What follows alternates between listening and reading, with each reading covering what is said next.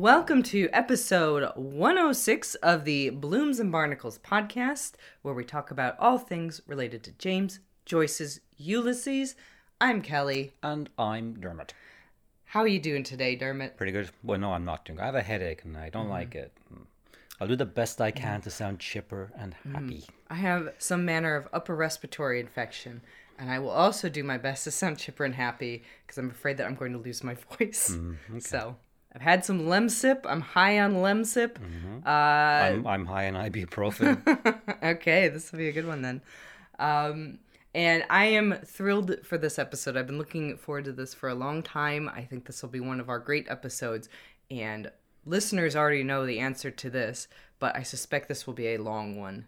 We have a lot to say on this topic. Okay. So it's good that we're both under the weather for it. All right. Before we get into our topic today, I do want to talk a little bit about our blog. We are a blog as well as a podcast, and you can find the blog at bloomsandbarnacles.com. That's right, and we just recently published a blog post entitled Parallax. Do you remember what parallax is about? Oh yeah, I remember this one easily enough. It's a good Dermody topic, really. Yeah, astronomy. There used to be a ball on top of one of the buildings on the corner of the O'Connell Bridge.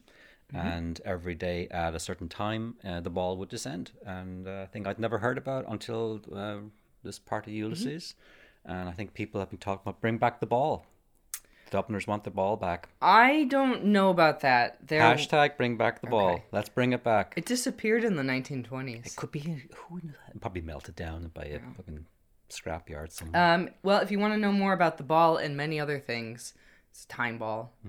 And you could tell what time it was. If the ball was above that hadn't gone down yet, it was before a certain time. It was binary. And then after, it was what was the time again? 1 p.m. 1 p.m., yeah. So you knew it was your probably lunch break was heading for the skids. Yeah. If you'd like to know about that and more, you should check out our blog post at bloomsandbarnacles.com. And Dermot, our resident artist, did a little bit of artwork for this, which is quite odd if you see it out of context. So I'd like you to talk about that. Parallax being seeing the objects far away from two different viewpoints. Your eye can do it if you blink left and right.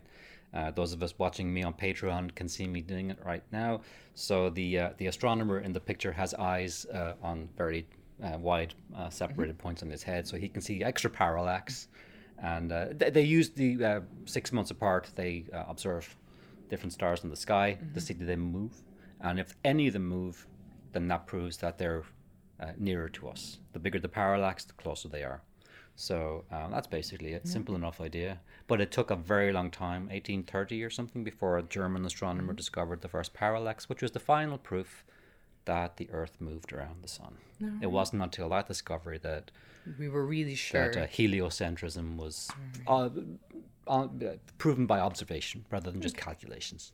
All right. Do you remember this astronomer's name?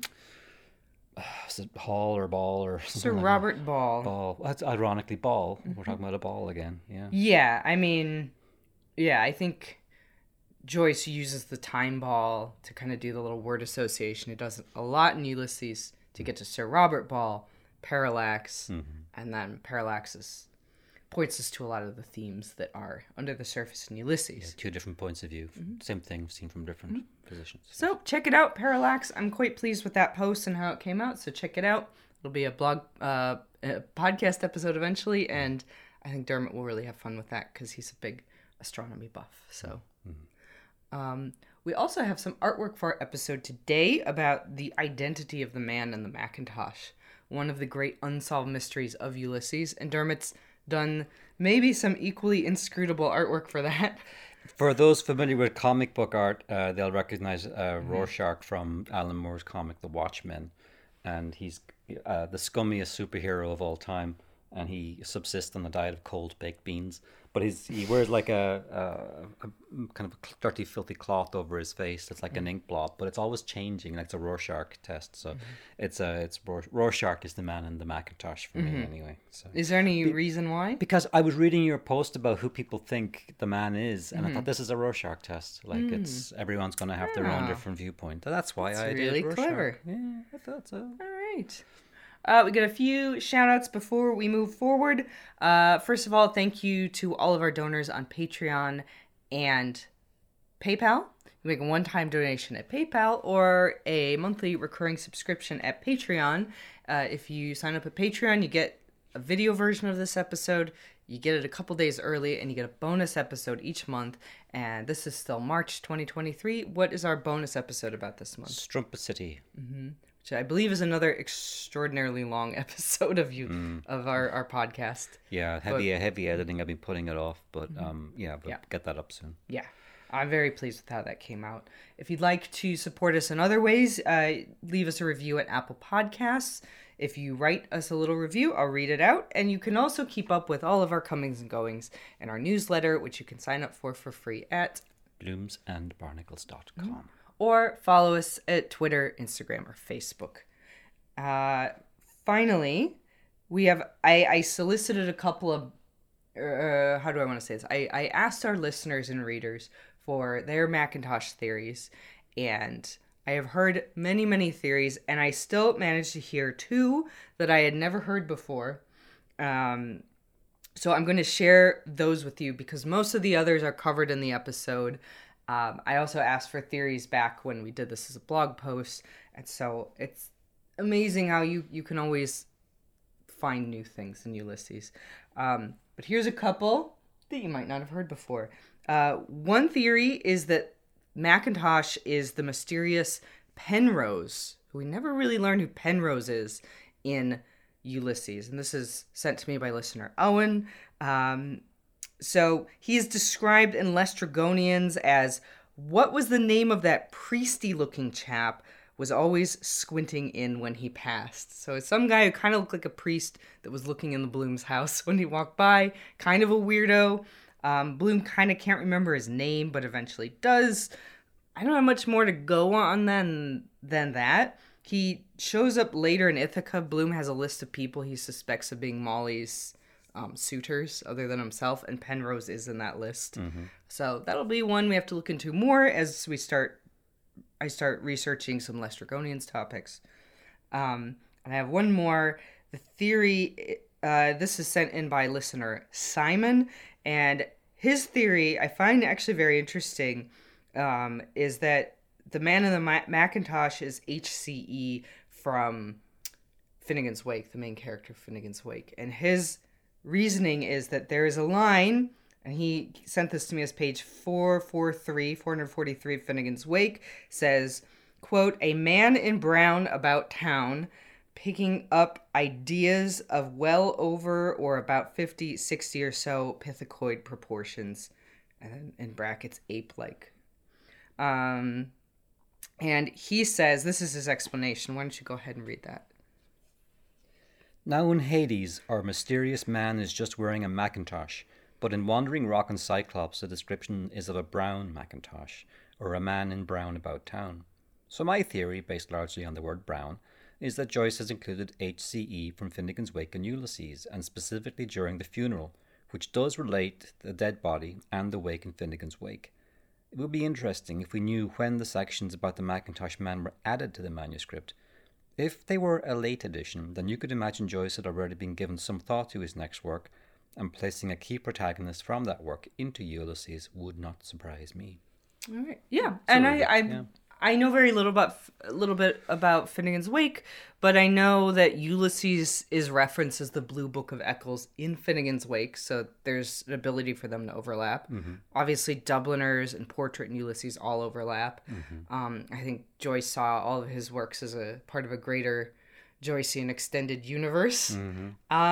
So, I mean, I really like that idea. I would, for either of these, I require a little more evidence because I spent so long reading all of these different theories that I think that I'm about to rip apart everybody's favorite Macintosh theories. Now, I'll do it very nicely. There's no answer to this. So if you have a theory you really like, I say stick with it. This will be a rare instance where I give my own personal theory on this, because I often will kind of hold that back just in the interest of, I guess, Ulysses agnosticism. But this is an unsolved mystery, so the answer is still out there. And as we'll see as we present the topic, I think Joyce had an idea in mind. I just don't know that he ever wrote it down or told anyone. So, or if he told someone, they took it with them because, that's really the only way to know what Joyce is thinking, I think, is if he says what he's thinking. And even then. All right. So, if you're following along at home, we're going to be reading from Hades today, the 6th episode of Ulysses. This will be based on a short paragraph from page 110 in my copy, the 1990 Vintage International Edition. But Macintosh is introduced in Hades. He reappears several times throughout the novel, so we're going to jump around a bit to gather all the details we can about Macintosh. But this is a great mystery of Ulysses, and I really enjoyed this topic. So before we jump into it, I have a picture I want you to describe of a man in a Macintosh. It's a Columbo. It's just Columbo. He's a man in a Macintosh who solves mysteries, so I thought he'd be a good the spirit to look over us today. Okay. Spirit of Columbo. Working class hero. Yes. He was like 28 when he did that role, and he looks like he's 40. Borgnine syndrome. Yes. Yeah. You look old when you're young, but you never look any older than that. Great. All right. Well, Dermot's going to pick a nice picture of Peter Falk to put in the video. Probably from Wings of Desire when he plays himself. No, as Columbo when he's wearing a Macintosh. He's a mystery man in a Macintosh. He's a even more interesting character in Wings of Desire. You can put both. It's going to be a long video. So before we get into the specifics or even read the passage from Hades where he's introduced, what do you know about Macintosh? Macintosh? Yeah, the man in the Macintosh. That's it. He's just this extra 13th person at the funeral. And he's never spelled out who he is. So people could fight about it forever. Yep. That's pretty much it. So let's read do you remember how he's described in the last passage we read in episode 105? A lanky galoot. A lanky looking galoot, right. Bloom doesn't know who he is. And so this is the next paragraph after the last bit we read. Okay. Mr. Bloom stood far back, his hat in his hand, counting the bared heads. 12. I'm 13. No, the chap in the Macintosh is 13. Death's number. Where the deuce did he pop out of? He wasn't in the chapel, that I'll swear. Silly superstition, that, about 13. Okay, thoughts about that? Okay, so again, he's clearly a mystery man. 13, I think, the superstition being from the Last Supper. Jesus, the 12 disciples, one's a Judas. Other than Bloom that, doesn't want to be Judas. which is Coven, So, I don't know. Okay. I don't know. It's very short, and it's Hades is one of the more straightforward episodes. I'm sure you've noticed. Yes, very direct. But I find that Ulysses culminates in the high weirdness of Circe, but there are all these little ripples that start showing up beforehand, and this is one of the notable ripples. Okay. So I'm going to go through this kind of as systematically as I can. And the first thing we need to ponder then is, what do we know about Macintosh? The man or the coat? Well, I'm going to refer to him as Macintosh, and there's a reason for that. Right. And you'll see why. Before we can piece together Macintosh's true identity, we have to gather all the information about him available within the text of Ulysses. He only appears really a handful of times. Handful, I always think to mean 5. I think he comes up fewer than 5 times, but very few. Maybe 5. It doesn't matter. So we kind of have to glean what details we can from those brief encounters. So we're going to start with Hades. We know he first emerges at Patty Dignam's funeral in Glasnevin Cemetery. Now, Bloom is not the only one to see him. Joe Hines. Do you remember who Joe Hines is? I forget. He's a reporter from the Freeman's Journal, and he also spots Macintosh amongst the mourners. And he's there basically to write up a description of the funeral for the evening edition of the Freeman's Journal, and he just wants to take down the name of everyone. So remember when Bloom meets McCoy in Lotus Eaters, he says, make sure you put my name in it. Right. So Bloom kind of does that. And so Joe Hines, though, doesn't know who the man in the Macintosh is. So his attempt to get this information out of Bloom kind of leads to one of these great communication blunders that occur in Ulysses. So there's an exchange here I want you to read between Hines and Bloom. This is from page 112 in my copy. And tell us, Hines said, do you know that fellow when the fellow was over there in the... He looked around. Macintosh, yes, I saw him, Mr. Bloom said. Where is he now? Macintosh, Hines said, So scribbling. that'd be pronounced Macintosh. Oh, so he actually is written M apostrophe Yeah. Intosh, but it's pronounced Macintosh, Hines said, scribbling. I don't know who he is. Is that his name? He moved away, looking about him. No, Mr. Bloom began, turning and stopping. I say, Hines. Didn't hear. What? Where has he disappeared to? Not a sign. Well, of all the... Has anybody here seen K-E-double-L become invisible? Good Lord, what became of him? So give me your thoughts on that passage. Sounds like a magical being. He's really freaked them out. Yeah. Yeah, like he's somebody who just beamed up to the Starship Enterprise or something. Yeah. Yeah, and we've been to the part of Glasnevin where Matthew Kane, the model for Patty Dignam, is buried. And it doesn't seem like something where there'd be a lot of folks kind of moseying by. Yeah, or where you could step behind an object or like a big tomb or anything and be out of sight, right? Like it was fairly open there. So if he was there, he must have some reason to be there. If he was there. So the evening edition of the Freeman's Journal, Bloom will get a hold of later in Ulysses, and Hines has very kindly included a Mr. Macintosh amongst the mourners, and C.P. McCoy, and a Mr. L. Boom. He misspells Bloom's name. Oh, okay. As those present at Dignam's funeral. So we can infer from this that Macintosh is not a member of Bloom's social circle. Right. Because they don't know who he is. Curiously enough, the other men don't remark at all on his presence, apart from Hines. So Bloom and Hines see him for sure. And that's in your little image of Rorschach from Watchmen. You can see Bloom and Hines in the background kind of looking at him. Yeah. Macintosh brings the total number of mourners to 13, so right out of the gate associating him with sort of death and ill favor, this unlucky number. He is unknown to the men who spot him, as we said. He pops in and out of the scene rather suddenly. You know, there's no mention of him, like kind of trailing behind as they walk to the grave. And he's not really mentioned again in Hades after this. And his arrival, though, is heralded with the braying of a donkey, which is an ancient omen of death. So this is also from page 110. Far away a donkey brayed, rain. No such ass. Never see a dead one, they say. Shame of death. They hide. Also, poor Papa went away.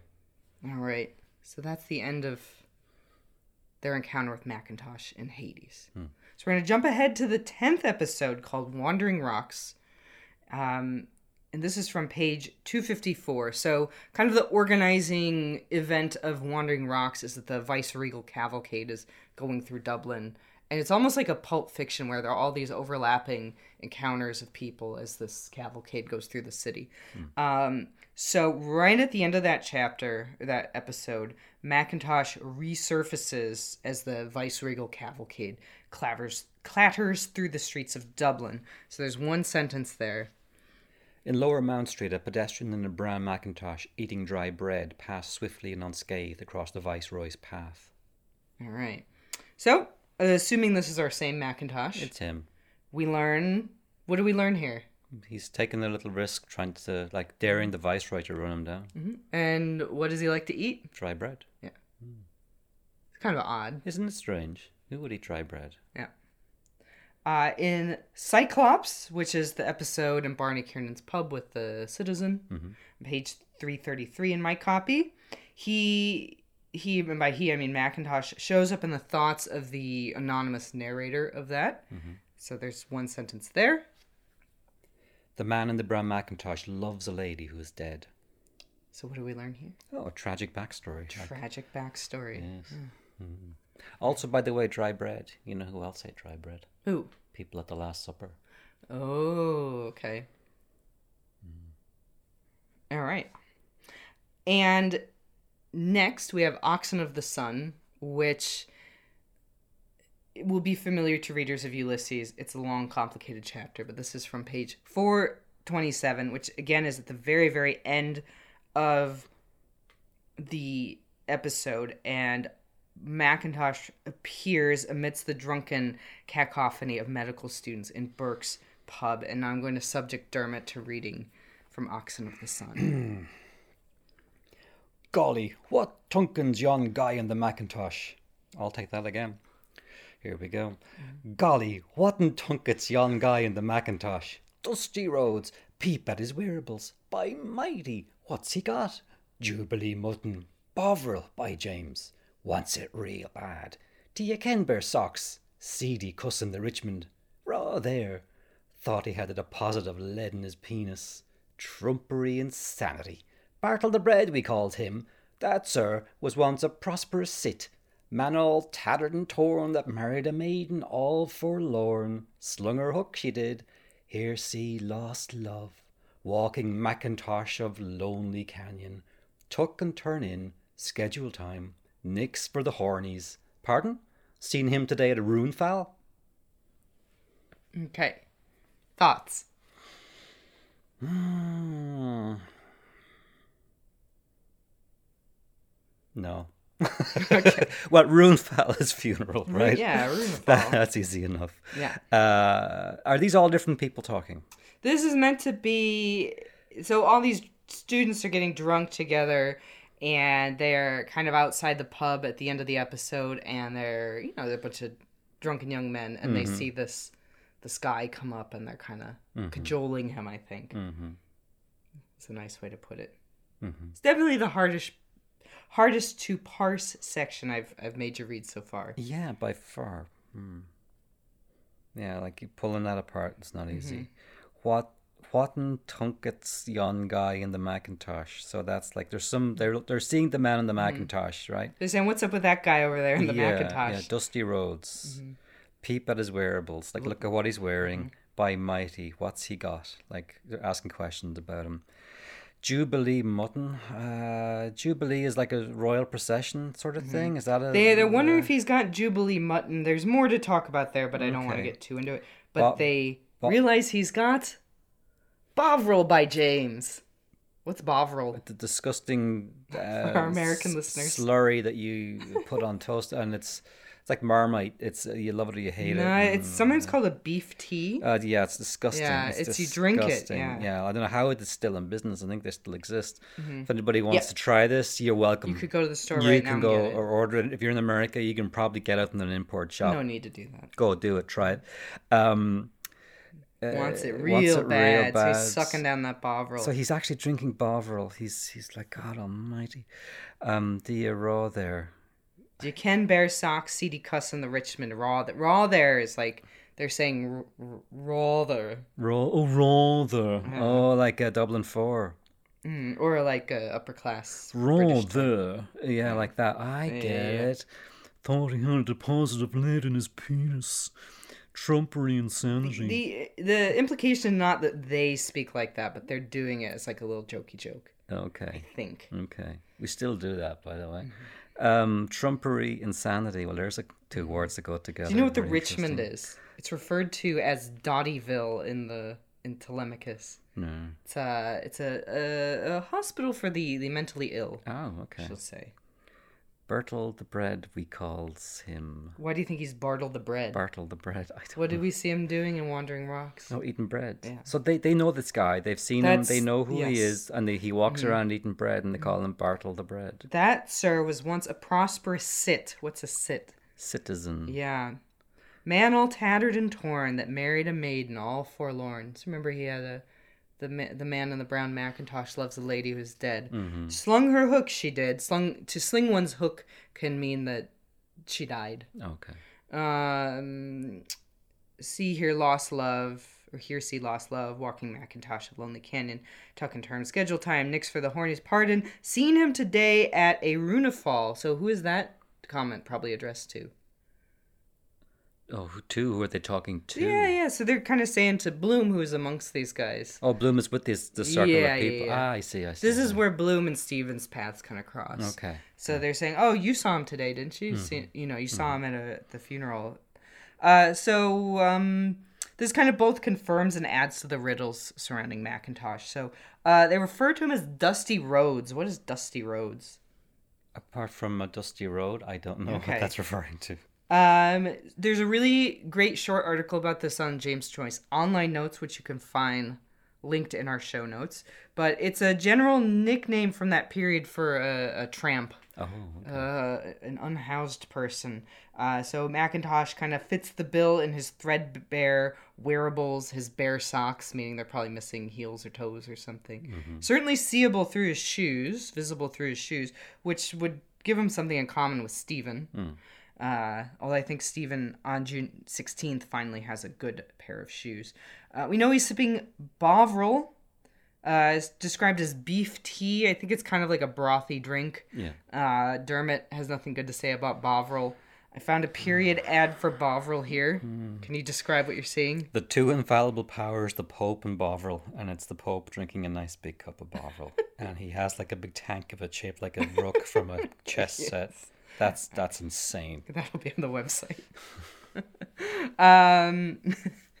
So it was used as a remedy in that day for, like, if you're like me today, you're feeling a little under the weather, you might get a big cup of Bovril. I've gone with tea and honey, but, you know, at that time, you might reach for a Bovril. And you could still reach for a Bovril today. Bovril and Lemsip should both sponsor us because we're doing free marketing for these products. So, one of the medical students recognizes Macintosh as a patient from the Richmond, meaning the Richmond Asylum. We mentioned this was Dottyville back in Telemachus. And it seems that Macintosh might be a patient from the Richmond. This is the implication here. And that he delusionally complained that he has a deposit of lead in his penis. Oh, okay. And so we learn another of his nicknames, which is Bartle the Bread, possibly because of his penchant for dry bread. He was once a prosperous citizen, but seems to have fallen on hard times, possibly because of mental illness or because of a broken heart, because his lost love has slung her hook, which could mean that she died, but it can also mean that, it doesn't have to mean that, it was also sometimes used to mean that she just left him. So, yeah, either one of those. And the final line quoted above, seen him today at a Runefall. It seems to be directed at Bloom, who's with all these boisterous students. It's play on funeral. If you're not sure why, look at how it's spelled, I guess. And here we see this man who's consumed by insanity and destitution, which adds to Macintosh's air of tragedy.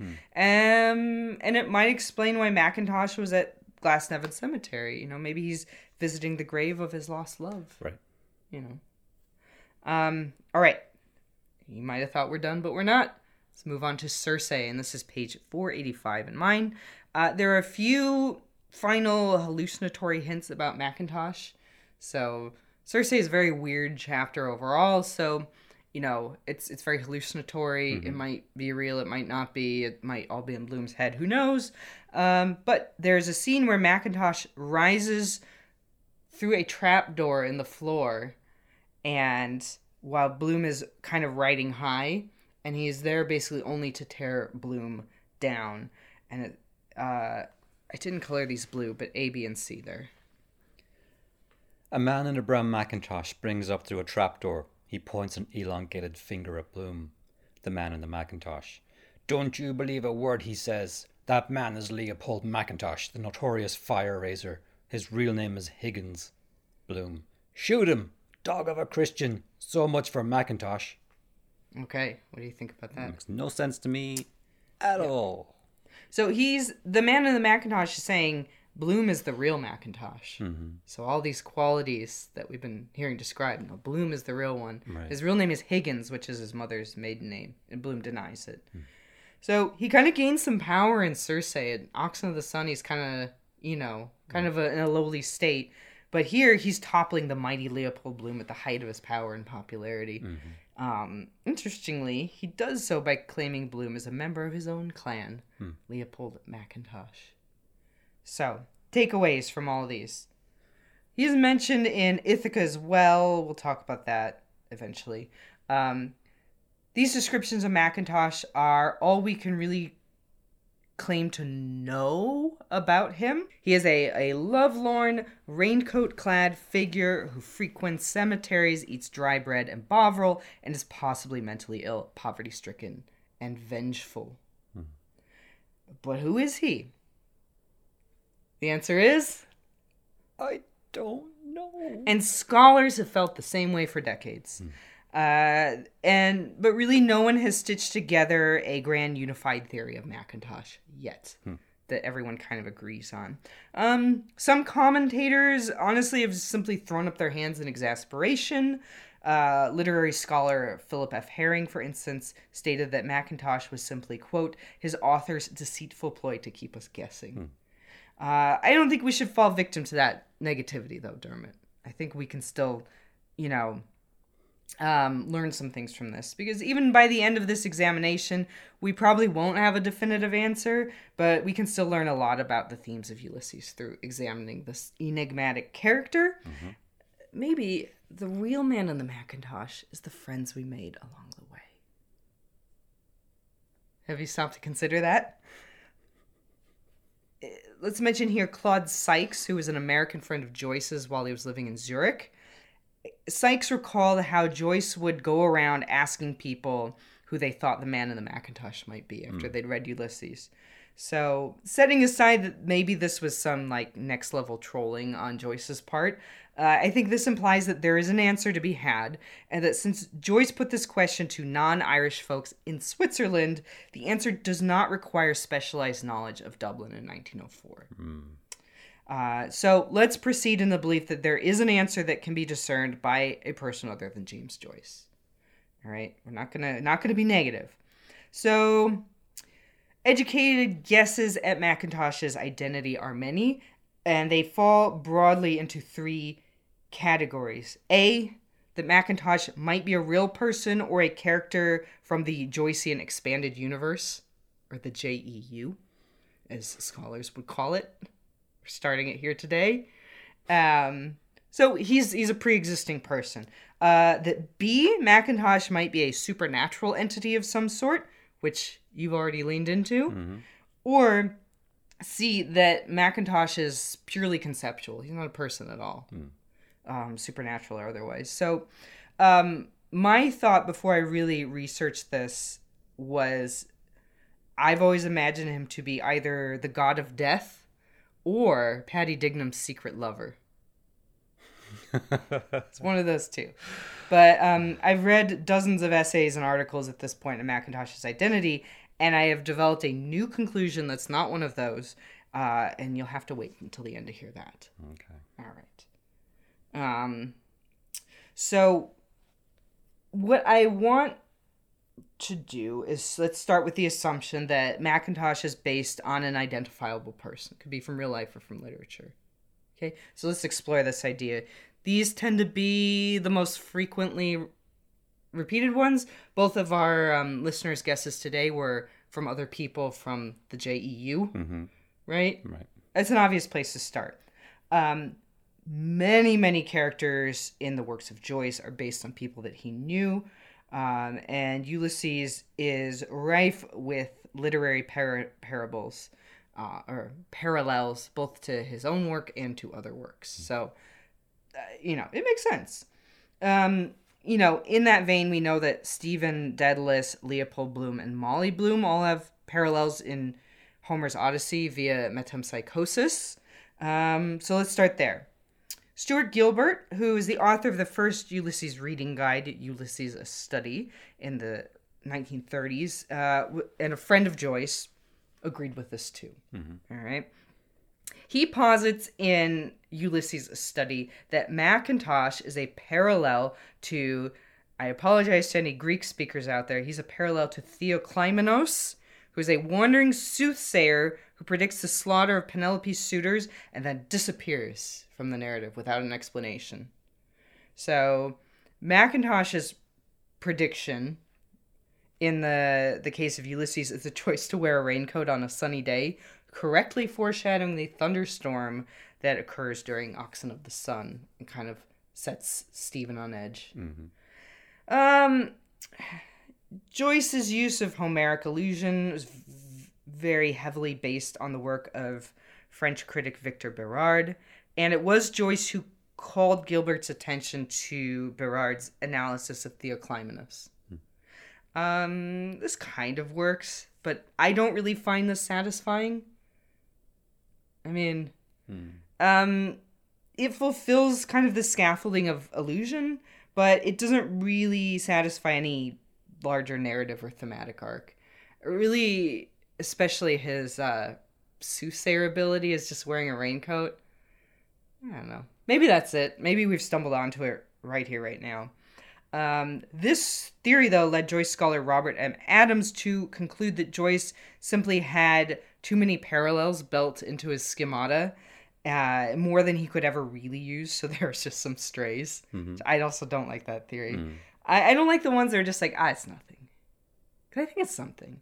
We should treat it as something, and maybe it is nothing. As discerning readers, though, which you all are, we must ask ourselves the following. If Joyce made the effort to knit this complex illusion into the fabric of Ulysses, because it pops up again and again in episodes that he wrote over multiple years, what purpose does it serve? I don't think there's anything accidental in Ulysses. That's always how I've approached this podcast, is there's nothing accidental. Everything was put there on purpose, because you don't write Ulysses and just throw random things in and forget about them. Right. I've always operated from that point of view. And it might not be true, but that's how I approach Ulysses. You could see the occasional accident happening, but this is something more willed and deliberate, isn't it? If it keeps coming back to it. And there are accidents in Ulysses. Sure, yeah. But this doesn't look like one of them. It just feels like lazy analysis to be like, that's probably nothing. It's like when I had to do math homework in high school, if I didn't know the answer, sometimes I would write like no answer, like unable to be calculated, because occasionally that was the answer. And I would just always write that if I didn't know how to do it. Yeah. But that was laziness on my part. So I don't want to do that here. This is not Algebra 2 in Mr. Greening's class. So one thing we can always ask ourselves, no matter what, is what does this tell us about the larger themes in the novel? And I think that's really key. That's why I don't really like that it's nothing, or it's this really obscure minor figure in the Odyssey, because I don't feel like they're fulfilling that thematic need that Mackintosh should fulfill, in my opinion. We should also ask ourselves, what does it tell about Leopold Bloom? Because he's always kind of attached to Bloom in some way.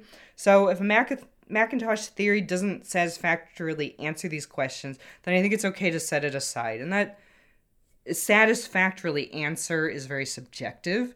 I'm going to use my subjectivity. You might come to a different conclusion, and that's totally fine. But Ulysses is definitely packed with plenty of little Easter eggs to be discovered by those with some insider knowledge. But I think Mackintosh is just too prominent to be one of these Easter eggs. So that's kind of the assumptions that I'm operating from. What do you think so far? Yeah, fair enough. Yeah. All right. So let's start by exploring the premise that Mackintosh is a real person. So there's an abundance of hints and clues that can be teased out to seem like Joyce has built a secret message into his novel about certain political or literary figures from that time or thereabouts. But some of these, while intriguing, for me, fall short on that question of themes in connection to Leopold Bloom. There are more than I can possibly talk about here, so I'm going to look at two. The number one is that Mackintosh is James Clarence Mangan, who's a well-known poet from earlier in the 19th century. We visited his grave with Martin Mooney in, what was the video called? The Poets of Glasnevin. It's on our YouTube channel. Yep, check it out, and we'll make sure to link this in the show notes as well. Joyce certainly admired Mangan during his own university days, and Mangan was indeed a jilted eccentric who wore a brown cloak. But if Mackintosh is Mangan, what purpose does it serve within Ulysses apart from being a fun Easter egg hunt? And that question I cannot answer. And there are people who have written papers that have appeared in literary journals that support this thesis, so what the hell do I know? The other one is that I want to talk about as a real person is Weatherup. I'm going to wait for your shock to die down. Gilbert, who originally said that he thought Mackintosh was Theoclymenos, later claimed that Mackintosh was really Mr. W. Weatherup, who was a man that once worked for James's father, John Joyce. Weatherup does get a fairly substantial shout out in Aeolus, the episode that follows this, with a headline section that says what Weatherup said. But beyond that, how unsatisfying would it be if Weatherup was the answer to this riddle? Yeah, That'd be a bummer. bit weak. Yeah. Also, what's the point of asking anyone in Zurich if they could guess the name of some guy that Joyce's father knew at one point? Mm-hmm. You know, in his book Surface and Symbol, Robert M. Adams states, why don't you give that quote a read? But if Mackintosh is really only Weatherup, and Weatherup only an ancient friend of Joyce's father, we may be excused for feeling that the fewer answers we have for the novel's riddles, the better off we are. As with Stephen's shaggy dog riddle at the school, the puzzle is less puzzling than the answer. Yeah, so that's another guy kind of doing one of these.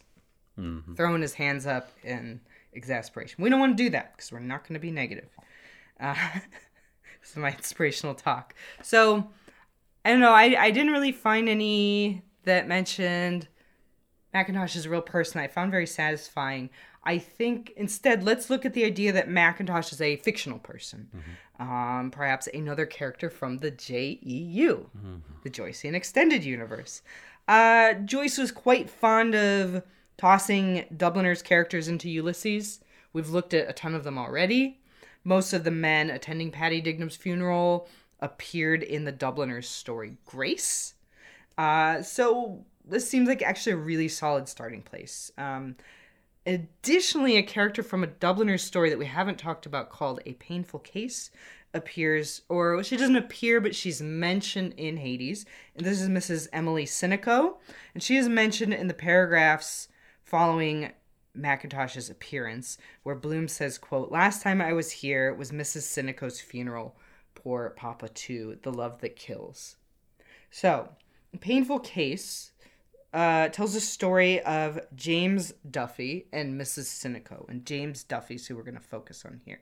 These two have, I say what we would call now an emotional affair. Mm-hmm. Like, there's no real contact between them, but they clearly have feelings for each other. Duffy is sort of an overly serious aging bachelor, and Mrs. Sinico is a married woman with an inattentive husband. And their affair starts to get a little too real for Duffy, and he breaks it off. He breaks off communication with her. And later, he sees an article in the newspaper reporting that Mrs. Sinico has died by accidentally falling in front of a train. Oops. But Duffy supposes it wasn't an accident. Mm-hmm. Yeah. It's a very sad story, obviously. Bloom must have known the Sinicos because he recalls attending her funeral, which would have been in 1903, 3 separate times in Ulysses. Perhaps... So, the theory goes then that Mackintosh is a bereaved Duffy mourning a lady who is dead, as described in Cyclops and Oxen. Mm-hmm. And that Bloom thinks of Mrs. Sinico's grave. Maybe it's not far away from Patty Dignam's grave, and he mistakes the man in the Mackintosh for being part of their funeral party when really he's there on his own. This is a pretty popular theory. It's solid, I think. In a way, this overlaps with my theory that Mackintosh was Dignam's secret lover. Mm-hmm. This is my own editorializing here. There's really nothing to support this. Well, there's a little bit of textual evidence to support it, but if you're doing one that you're shaking your head no, that's fine, because I'm going to debunk myself immediately. Maybe Duffy was actually a very closeted gay man, and that's why he pulled away from Mrs. Sinico, and now he regrets her untimely end because he wasn't honest with her. I was drawn to this line that Duffy had written to Mrs. Sinico in one of their final correspondences. This is what gave me this idea when I reread the story.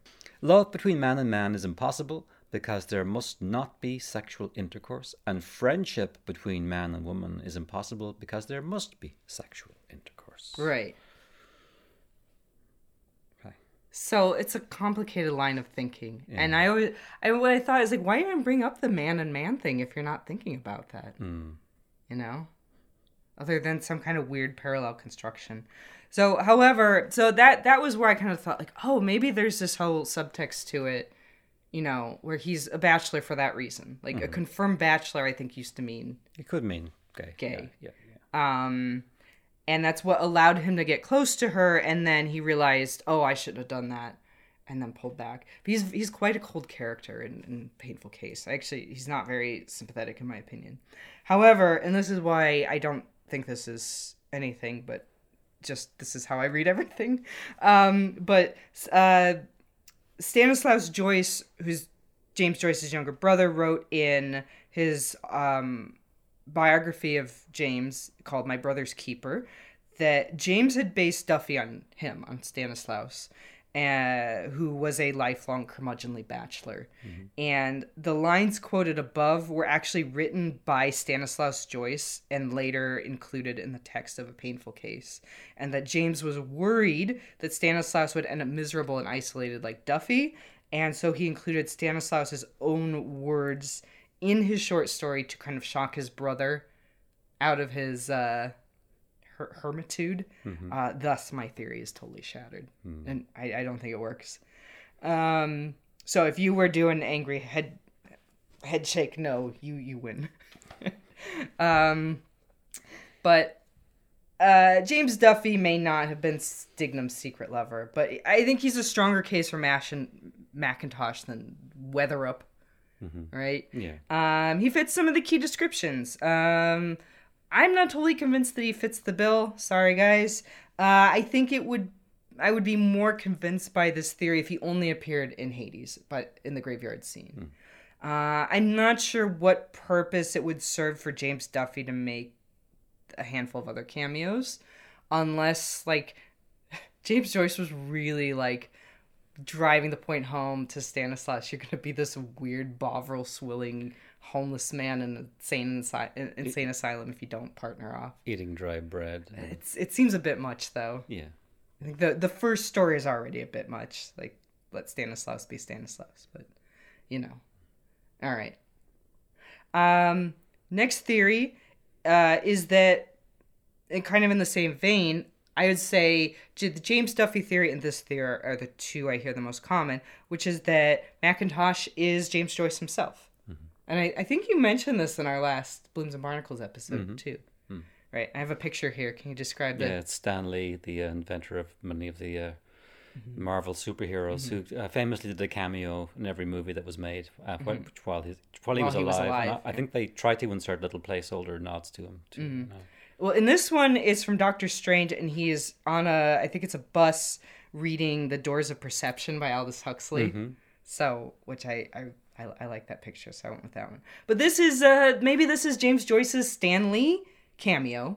So, like James Joyce with his extended universe, did you know Stan Lee also has a cinematic universe called the MCU? Really? Yeah. I've never heard. I've never watched it. watched Stands for Marvel's Cinematic Universe. Oh, okay. Yeah. So, in the same way, maybe Joyce is kind of turning up in his own work. It's kind of a stylistic choice, a little winky wink nod. Hitchcock too. He wants his characters to turn around and look him in the eyes. Yeah. Hitchcock did this. Yeah. This theory is supported, like I said, by many of our listeners, and also by famed Russian novelist Vladimir Nabokov, author of Lolita and other things. He believes, like I said, that Joyce appearing in the guise of Mackintosh allows Bloom to gaze upon his creator. As evidence, Nabokov pointed to a passage from Scylla and Charybdis, the 9th episode, where Stephen expounds on one of the bard himself, William Shakespeare's quotes, which he says, "He has hidden his own name, a fair name, William, in the plays, a super here, a clown there, as a painter of old Italy set his face in the dark corner of his canvas." So if it's good enough for Shakespeare, it's good enough for Joyce. Yeah, those Renaissance painters that will stick their little heads in some... Yeah. Always usually looking out at the viewer too. This is a giveaway. Yeah. So, I mean, I think the reason this is so popular is that it's satisfying in as much as it offers us an answer to a question that seemingly has no answer. Oh, Macintosh is inscrutable because it's just an author cameo. Case closed. Like James Duffy, though, I think this would work better if Macintosh didn't pop up outside Glasnevin Cemetery. It doesn't work as an author cameo for me if James Macintosh is, again, like chugging Bovril and stepping in front of cavalcades and mourning a lost love. I'm just not sure where those details fit in. And being laughed at as a maniac by a bunch of students. Well, then, actually, that I don't know. He really had trouble with the other medical students when he was in school. So maybe. 'Cause some of the people in that are, Mulligan and Lynch, who are based on friends of his in Dublin. So, it's not totally random, but I don't know. Like, doesn't Joyce have enough authorial presence in Ulysses in the form of both Bloom and Daedalus? Like, he has the two main characters are both based on him at different stages in his life. Yeah. I suppose the one way this would work for me is that Macintosh functions as the Holy Ghost in the Trinity, where Bloom and Stephen are father and son. Yeah, maybe. A little bit stronger than James Duffy. But if you're listening to this, you probably see that there's a lot more to this video / podcast. So overall, the more I read about this, the more I've come to think that Macintosh does not represent a human person from the temporal realm. He's just too otherworldly. Like, he can just appear and disappear at will. He seems to be only visible to certain people. He's skulking around in a graveyard like a goth teenager. And he's eating dry bread while wandering in traffic. I mean, the theories that posit Macintosh is human tend to leave out a lot of these details that focus on his presence, like in the graveyard. Like, maybe who could he have been there to see? But they don't really talk about, why he's doing this other weird stuff. And I think the image of him coming up from a trapdoor in Circe 2 makes me feel like he's a product of Bloom's unconscious mind in the Jungian sense, which we'll get to. So, perhaps Macintosh is a supernatural being of some sort. After all, Shakespeare also relied on ghosts to drive his plots. It's good enough for Shakespeare, good enough for Joyce. If we're looking to Macintosh's traits to develop themes, it might be easier to do that if we're not trying to shoehorn him into a pre-existing human identity. Another of Ulysses' great thematic mysteries is that question that Stephen poses in Proteus. What is the word known to all men? So maybe Macintosh can shed some light on that as well, because common interpretations of that are that it's either love or death, both of which are major themes in Ulysses, both of which are embodied in the presence of Macintosh. James Duffy's story involves both love and death. But are there other interpretations of Macintosh that would include these themes of love and death? I don't know. I was pausing for dramatic effect, but I think that's a justified response. It's hard, isn't it? It's Ulysses' business. Like the Holy Ghost idea. Also, the Bovril is like his wine, and his dry bread is like his bread and wine. Yeah, he's a debased Holy Ghost. Okay, so that's your favorite one. We already had the Pope drinking Bovril, so there is that. That's angle. true. All right, let's talk about a spookier version of Macintosh. The graveyard is the setting of Hades, which allows us to bridge the gap between the living and the dead. And it's the love for a friend that brings Bloom into the graveyard. All right. I hated myself as soon as I said that. Macintosh first manifests in the great necropolis of Glasnevin Cemetery. Maybe that's a clue to his identity. Scholar John Gordon has written extensively that he believes Mackintosh to be the ghost of Rudolf Bloom, Leopold's father. So that's what we're going to explore now. And I mean, it sounds really silly when you say it in one sentence, but his evidence is shockingly good. Okay. I'll spare you. I'm not totally sold on this one either. But this one is going to be stronger than you think. That Mackintosh is Leopold Bloom's deceased father. And like I said, he's crafted some very well-rounded arguments incorporating many of Mackintosh's traits. And for instance, that a ghost could easily cross the path of the viceregal cavalcade unscathed. Right? Mm-hmm. A ghost can walk in front of a carriage. Mm-hmm. Right. Why does Mackintosh wear a Mackintosh? Well, because Rudolf Bloom's sciatica could predict the weather. As Bloom states in Circe. I have felt this instant a twinge of sciatic in my left gluteal muscle. It runs in our family.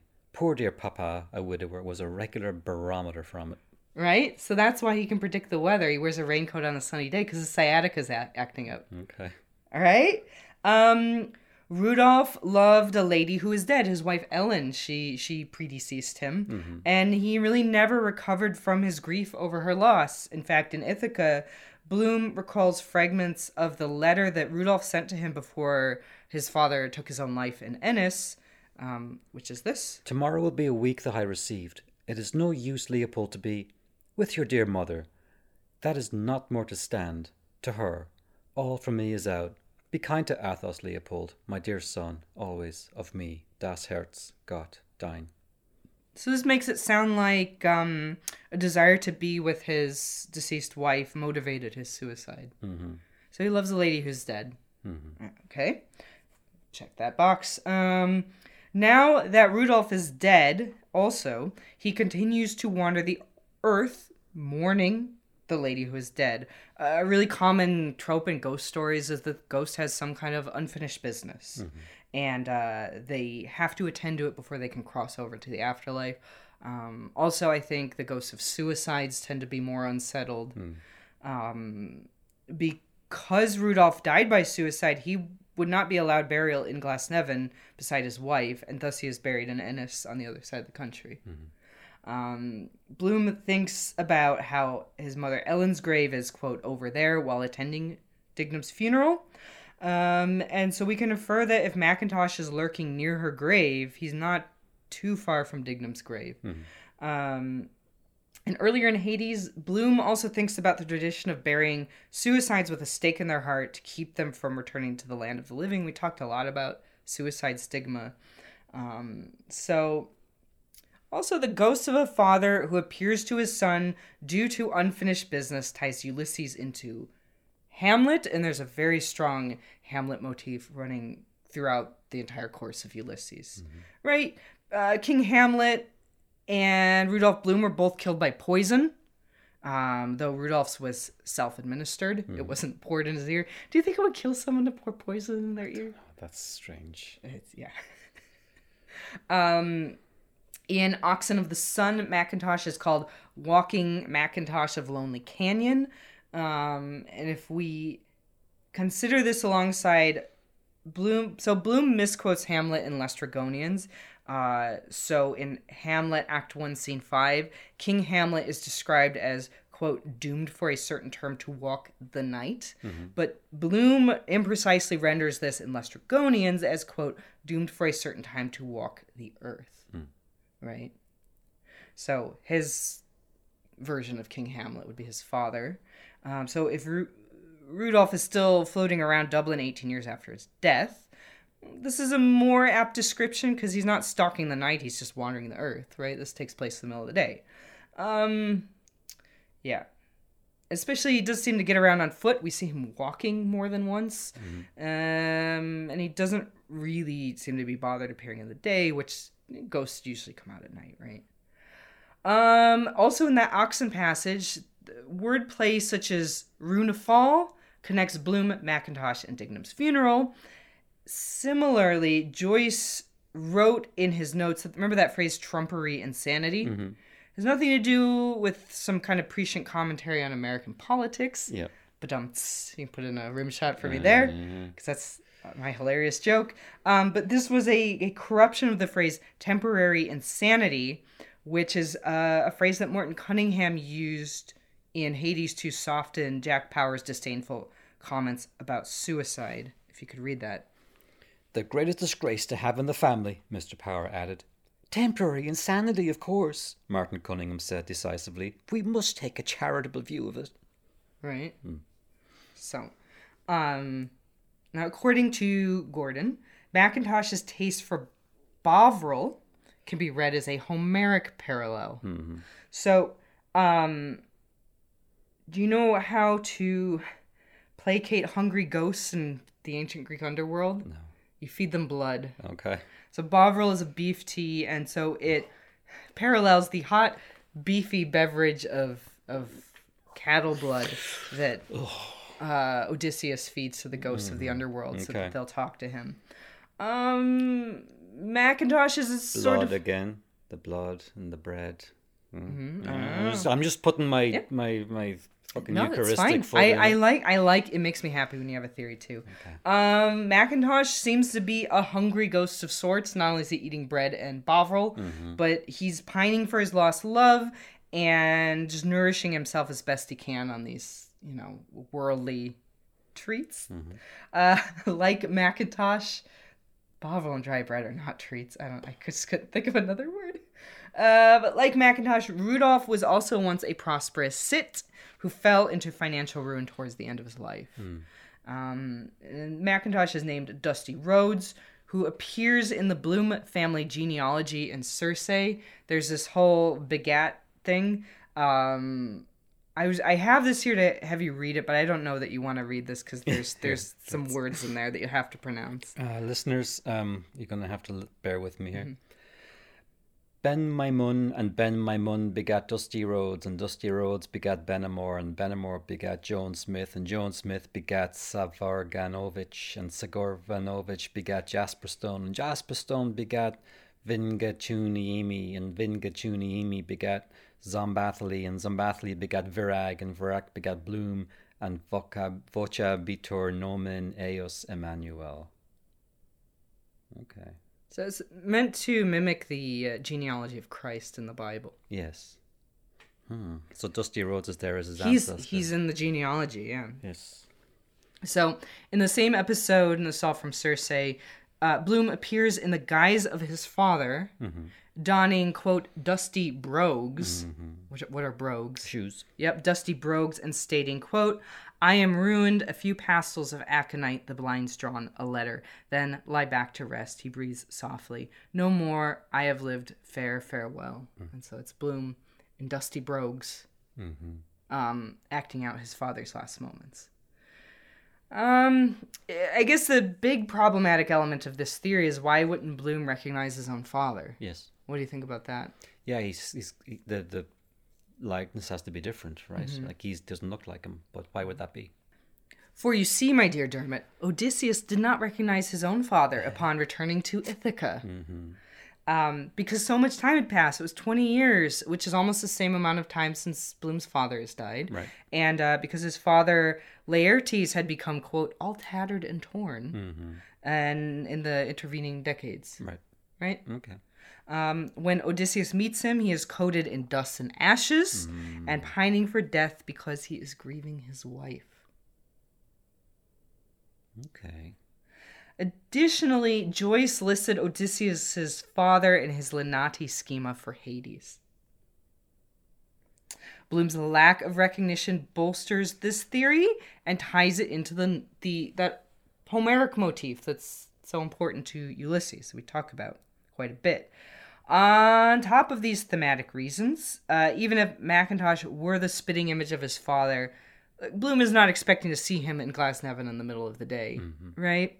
Bloom is a very rational thinker. He doesn't believe in ghosts. I think Stephen Dedalus believes in ghosts, but seeing a ghost to him is totally incompatible with his worldview. A very materialistic mind.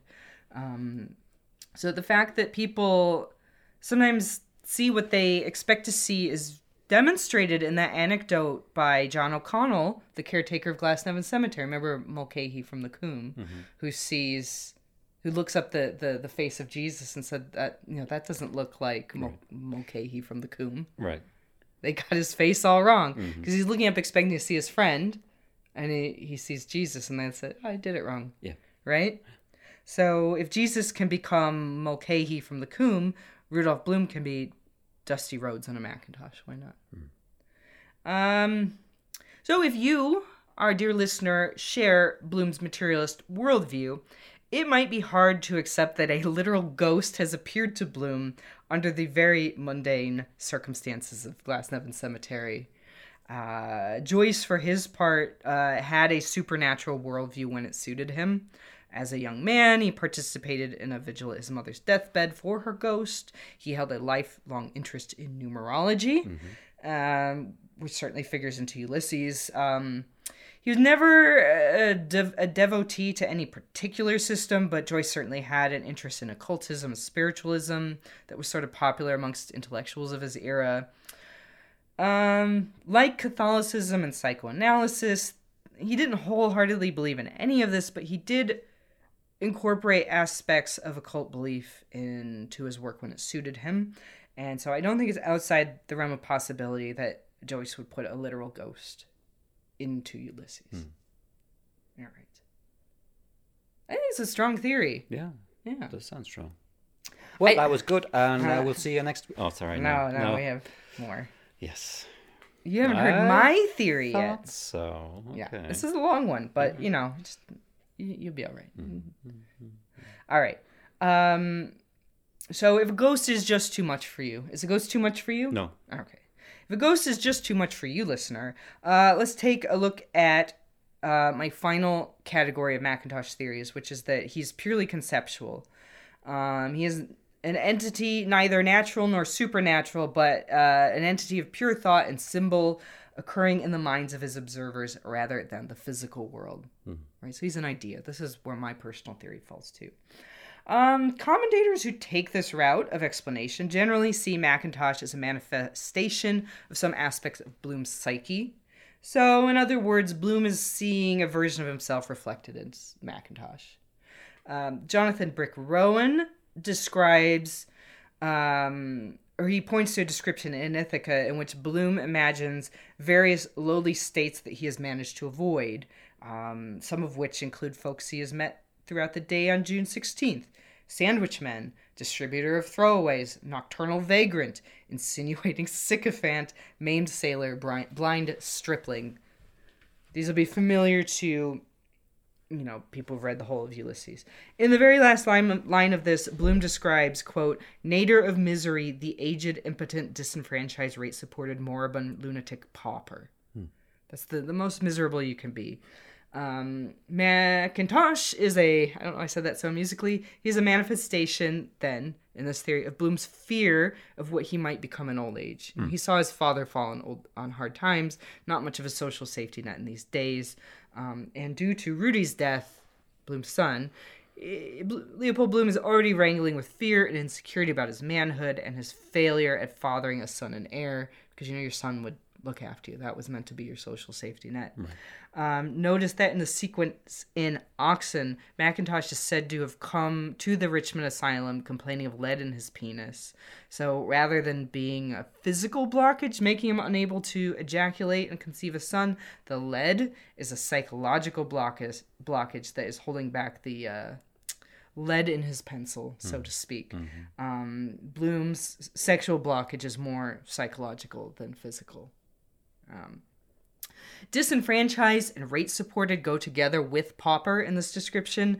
We know that Macintosh is down on his luck, given the description of his wearables in Oxen of the Sun, particularly his bare socks. We can infer that he drinks Bovril because he is malnourished, and hoping to get some relief, he's described as wants it real bad. And he's eating dry bread and wandering rocks because that's what's available to him, If that's all you can get, you're going to eat Bovril and dry bread. Maybe not out of choice or desire, but just because you need something to eat. If he's a pauper, he may well be rate supported. And what this means is he's living on money for the poor that was paid for by taxes, which are called rates in that era. So at that time, only taxpayers were allowed to vote. So by accepting taxpayers' money for support, Mackintosh would lose his right of franchise or right of vote. So he's disenfranchised. Bloom is currently a comfortable sit, if not an enormously prosperous one. But Mackintosh represents how far a once comfortable man can fall. And we've talked many times about how the middle class is quite precarious. You could fall out of it more easily than you like to think. Mackintosh's love has, quote, slung her hook, which leads to his downfall. Molly may be on the cusp of slinging her hook, meaning she might be leaving Bloom for Boylan, now that they've kind of gotten together. So while anxiety about sliding into poverty may be a long shot in isolation, knowing that Mackintosh fell into ruin after losing his lady love makes Bloom feel like he is one step closer to the personal nadir than he realized. Moribund and lunatic are pretty easily connected to Mackintosh. Moribund means near death, and he seems pretty deathly. You know, I've just debated whether or not he could literally be a ghost. Mackintosh is identified as a patient from an insane asylum. Bloom seems both hale and level-headed, but there is a passage in Circe where Dr. Mulligan shows up to diagnose Bloom with a panoply of mental and physical maladies, and at the top of the doctor's diagnosis, he states, quote, Dr. Bloom is bisexually abnormal. He has recently escaped from Dr. Eustace's private asylum for demented gentlemen. So, there's some dark corner of Bloom's mind that fears that he will be found mentally infirm and locked away in Dottyville like Mackintosh. Right. So he's a man of, I think a lot of this results from Bloom's outsider status. He doesn't really fit into this kind of conservative, conformist environment. Some of this is cultural. He's a Jewish man in Catholic Dublin. He's a more feminine man in a very macho culture. Would that be good enough to declare him bisexually abnormal? Maybe then. Or he'd feel that. He'd fear it. Yeah. I mean, I don't know what the burden of proof was to lock someone away in the lunatic asylum. Mackintosh isn't the only lunatic that Bloom encounters on June 16th. It's not affirming language that we would use now in this day and age, I assure you, but it is the language of Ulysses. In Lestrygonians, Bloom kind of grins as he and Mrs. Breen watch Cashel, Boyle, O'Connor, Fitzmaurice, Tisdall, Farrell weaving down the street. You'll know what that means one day, Dermot. Mr. Breen and his mania over UP Up don't disturb Bloom's thoughts the way that Mackintosh does. And in Ithaca, Bloom frames Mackintosh's identity as a self-involved enigma. So he sees something of himself in Mackintosh that he doesn't see in the other two men who he sees in Lestrygonians, who are very, something's going on psychologically with those guys, we'll just say. And notice too how, while standing on the strand in Nausicaa, Bloom allows his own identity and that of Mackintosh to merge ever so briefly. That's the way to find out. Ask yourself, who is he now? The Mystery Man on the Beach, prize tidbit story by Mr. Leopold Bloom, payment at the rate of 1 guinea per column. And that fella today at the graveside in the brown Mackintosh. Right. So he's imagining Gertie McDowell seeing him as this mysterious man on the beach. And then his thoughts go then to the man in the Mackintosh. So he's fantasizing about one of his little money-making schemes, writing a story for Titbits magazine. And, even though his thoughts are very far from the graveyard, his thoughts of himself and Mackintosh are kind of overlapping here. He doesn't think of CBOFTF and Mr. Breen from Lestrygonians at this moment. It's Mackintosh that lurks in his subconscious mind. Something about Mackintosh really threw him off in the way that these other kind of oddballs don't. And that brings me to my final idea, which is that Mackintosh is just a state of mind, man. To me, it feels like Mackintosh really is just a creature of Bloom's subconscious. I shouldn't say but that's kind of the space he occupies. The one thing that doesn't satisfy is why Joe Hines and the medical students encounter him. Mm-hmm. So there's a weakness in this theory. But Ulysses has its fair share of collective hallucinations, you have to admit. It's Bloom's experience of Macintosh that matters the most. So in my opinion, this is my theory now, that that Macintosh is a manifestation of Bloom's Jungian shadow. Mm-hmm. How would you describe Jung's idea of the shadow? The shadow is the aspects of our own unconscious that we suppress, and we project them onto, shadow projection, we project things that we dislike or fear about ourselves onto other people. So it's, a person could be repressed sexually. They find out they're gay later in life. They've been repressing that. That's been shoved down into the shadow. Mm-hmm. Like, it's not necessarily bad.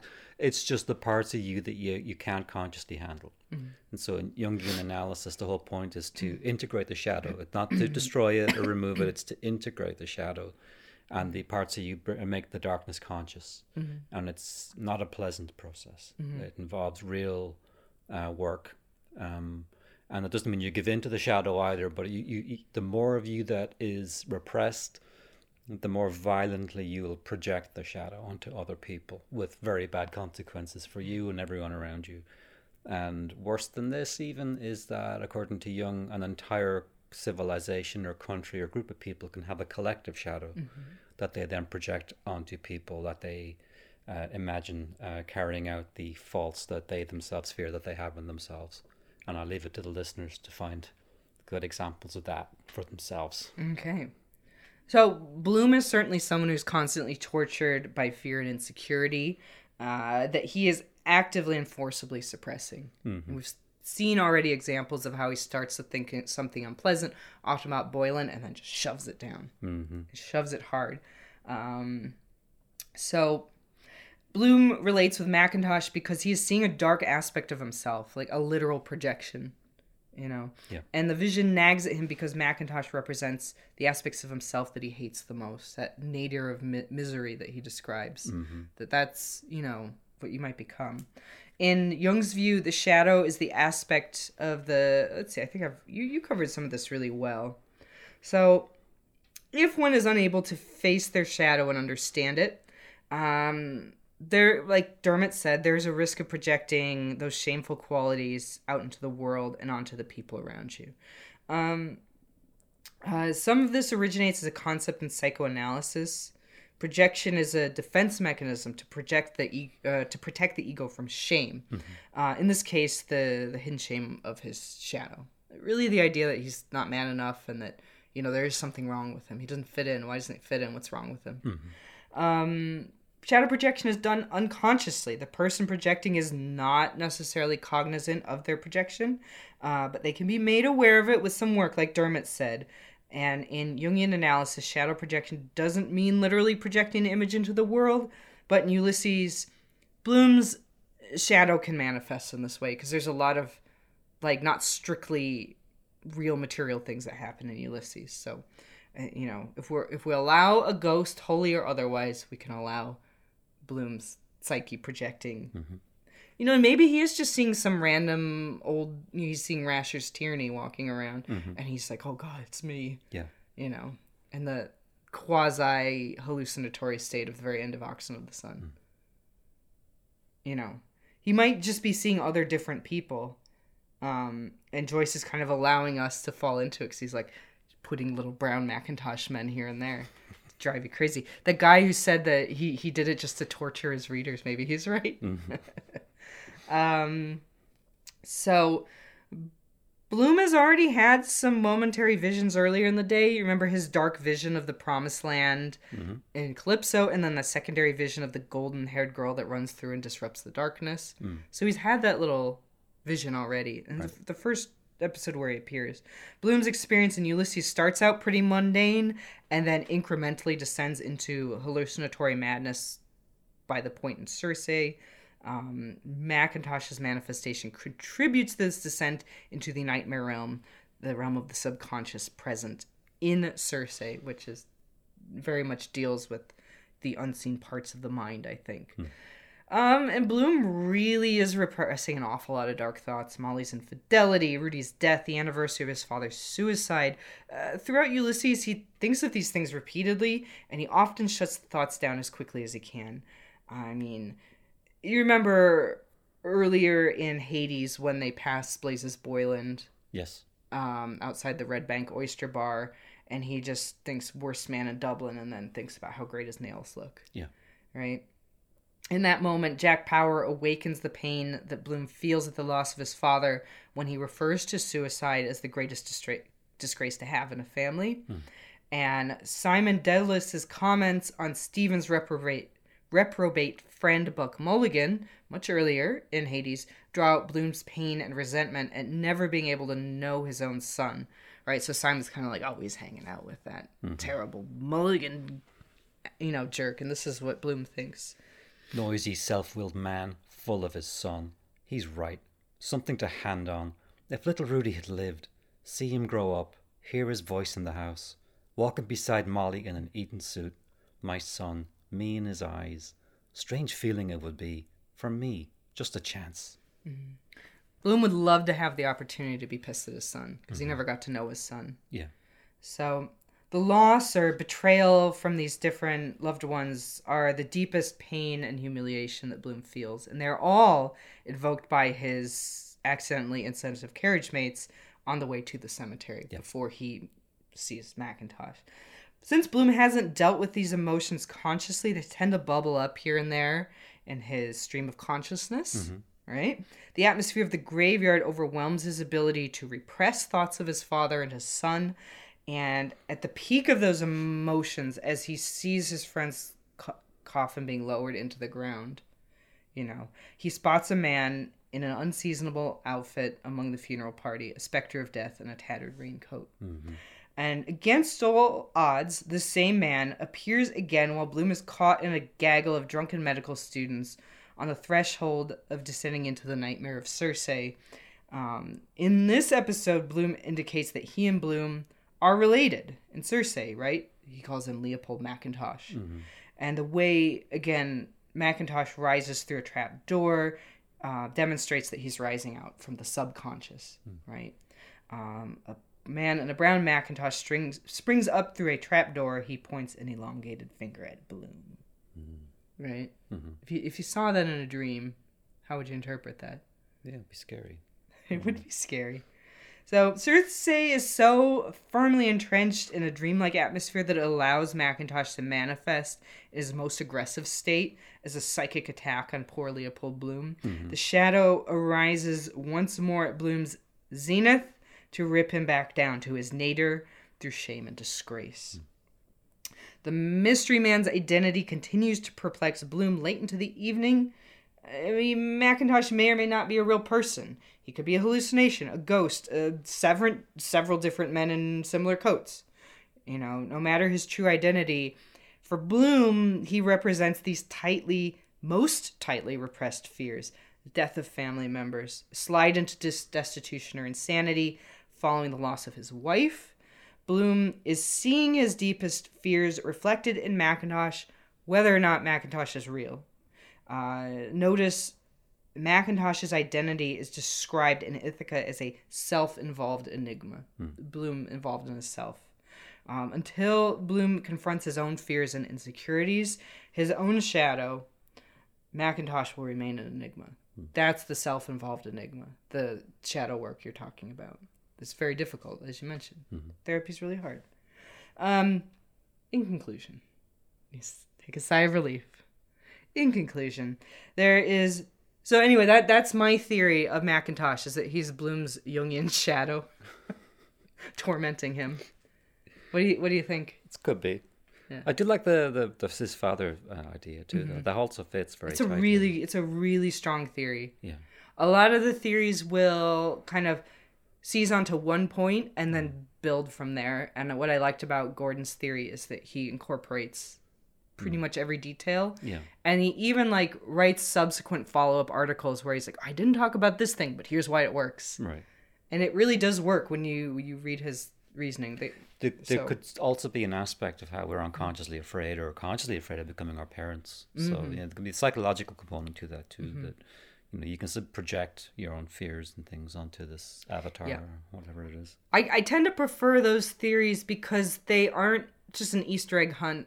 They really tie very deeply into the thematic elements of Ulysses.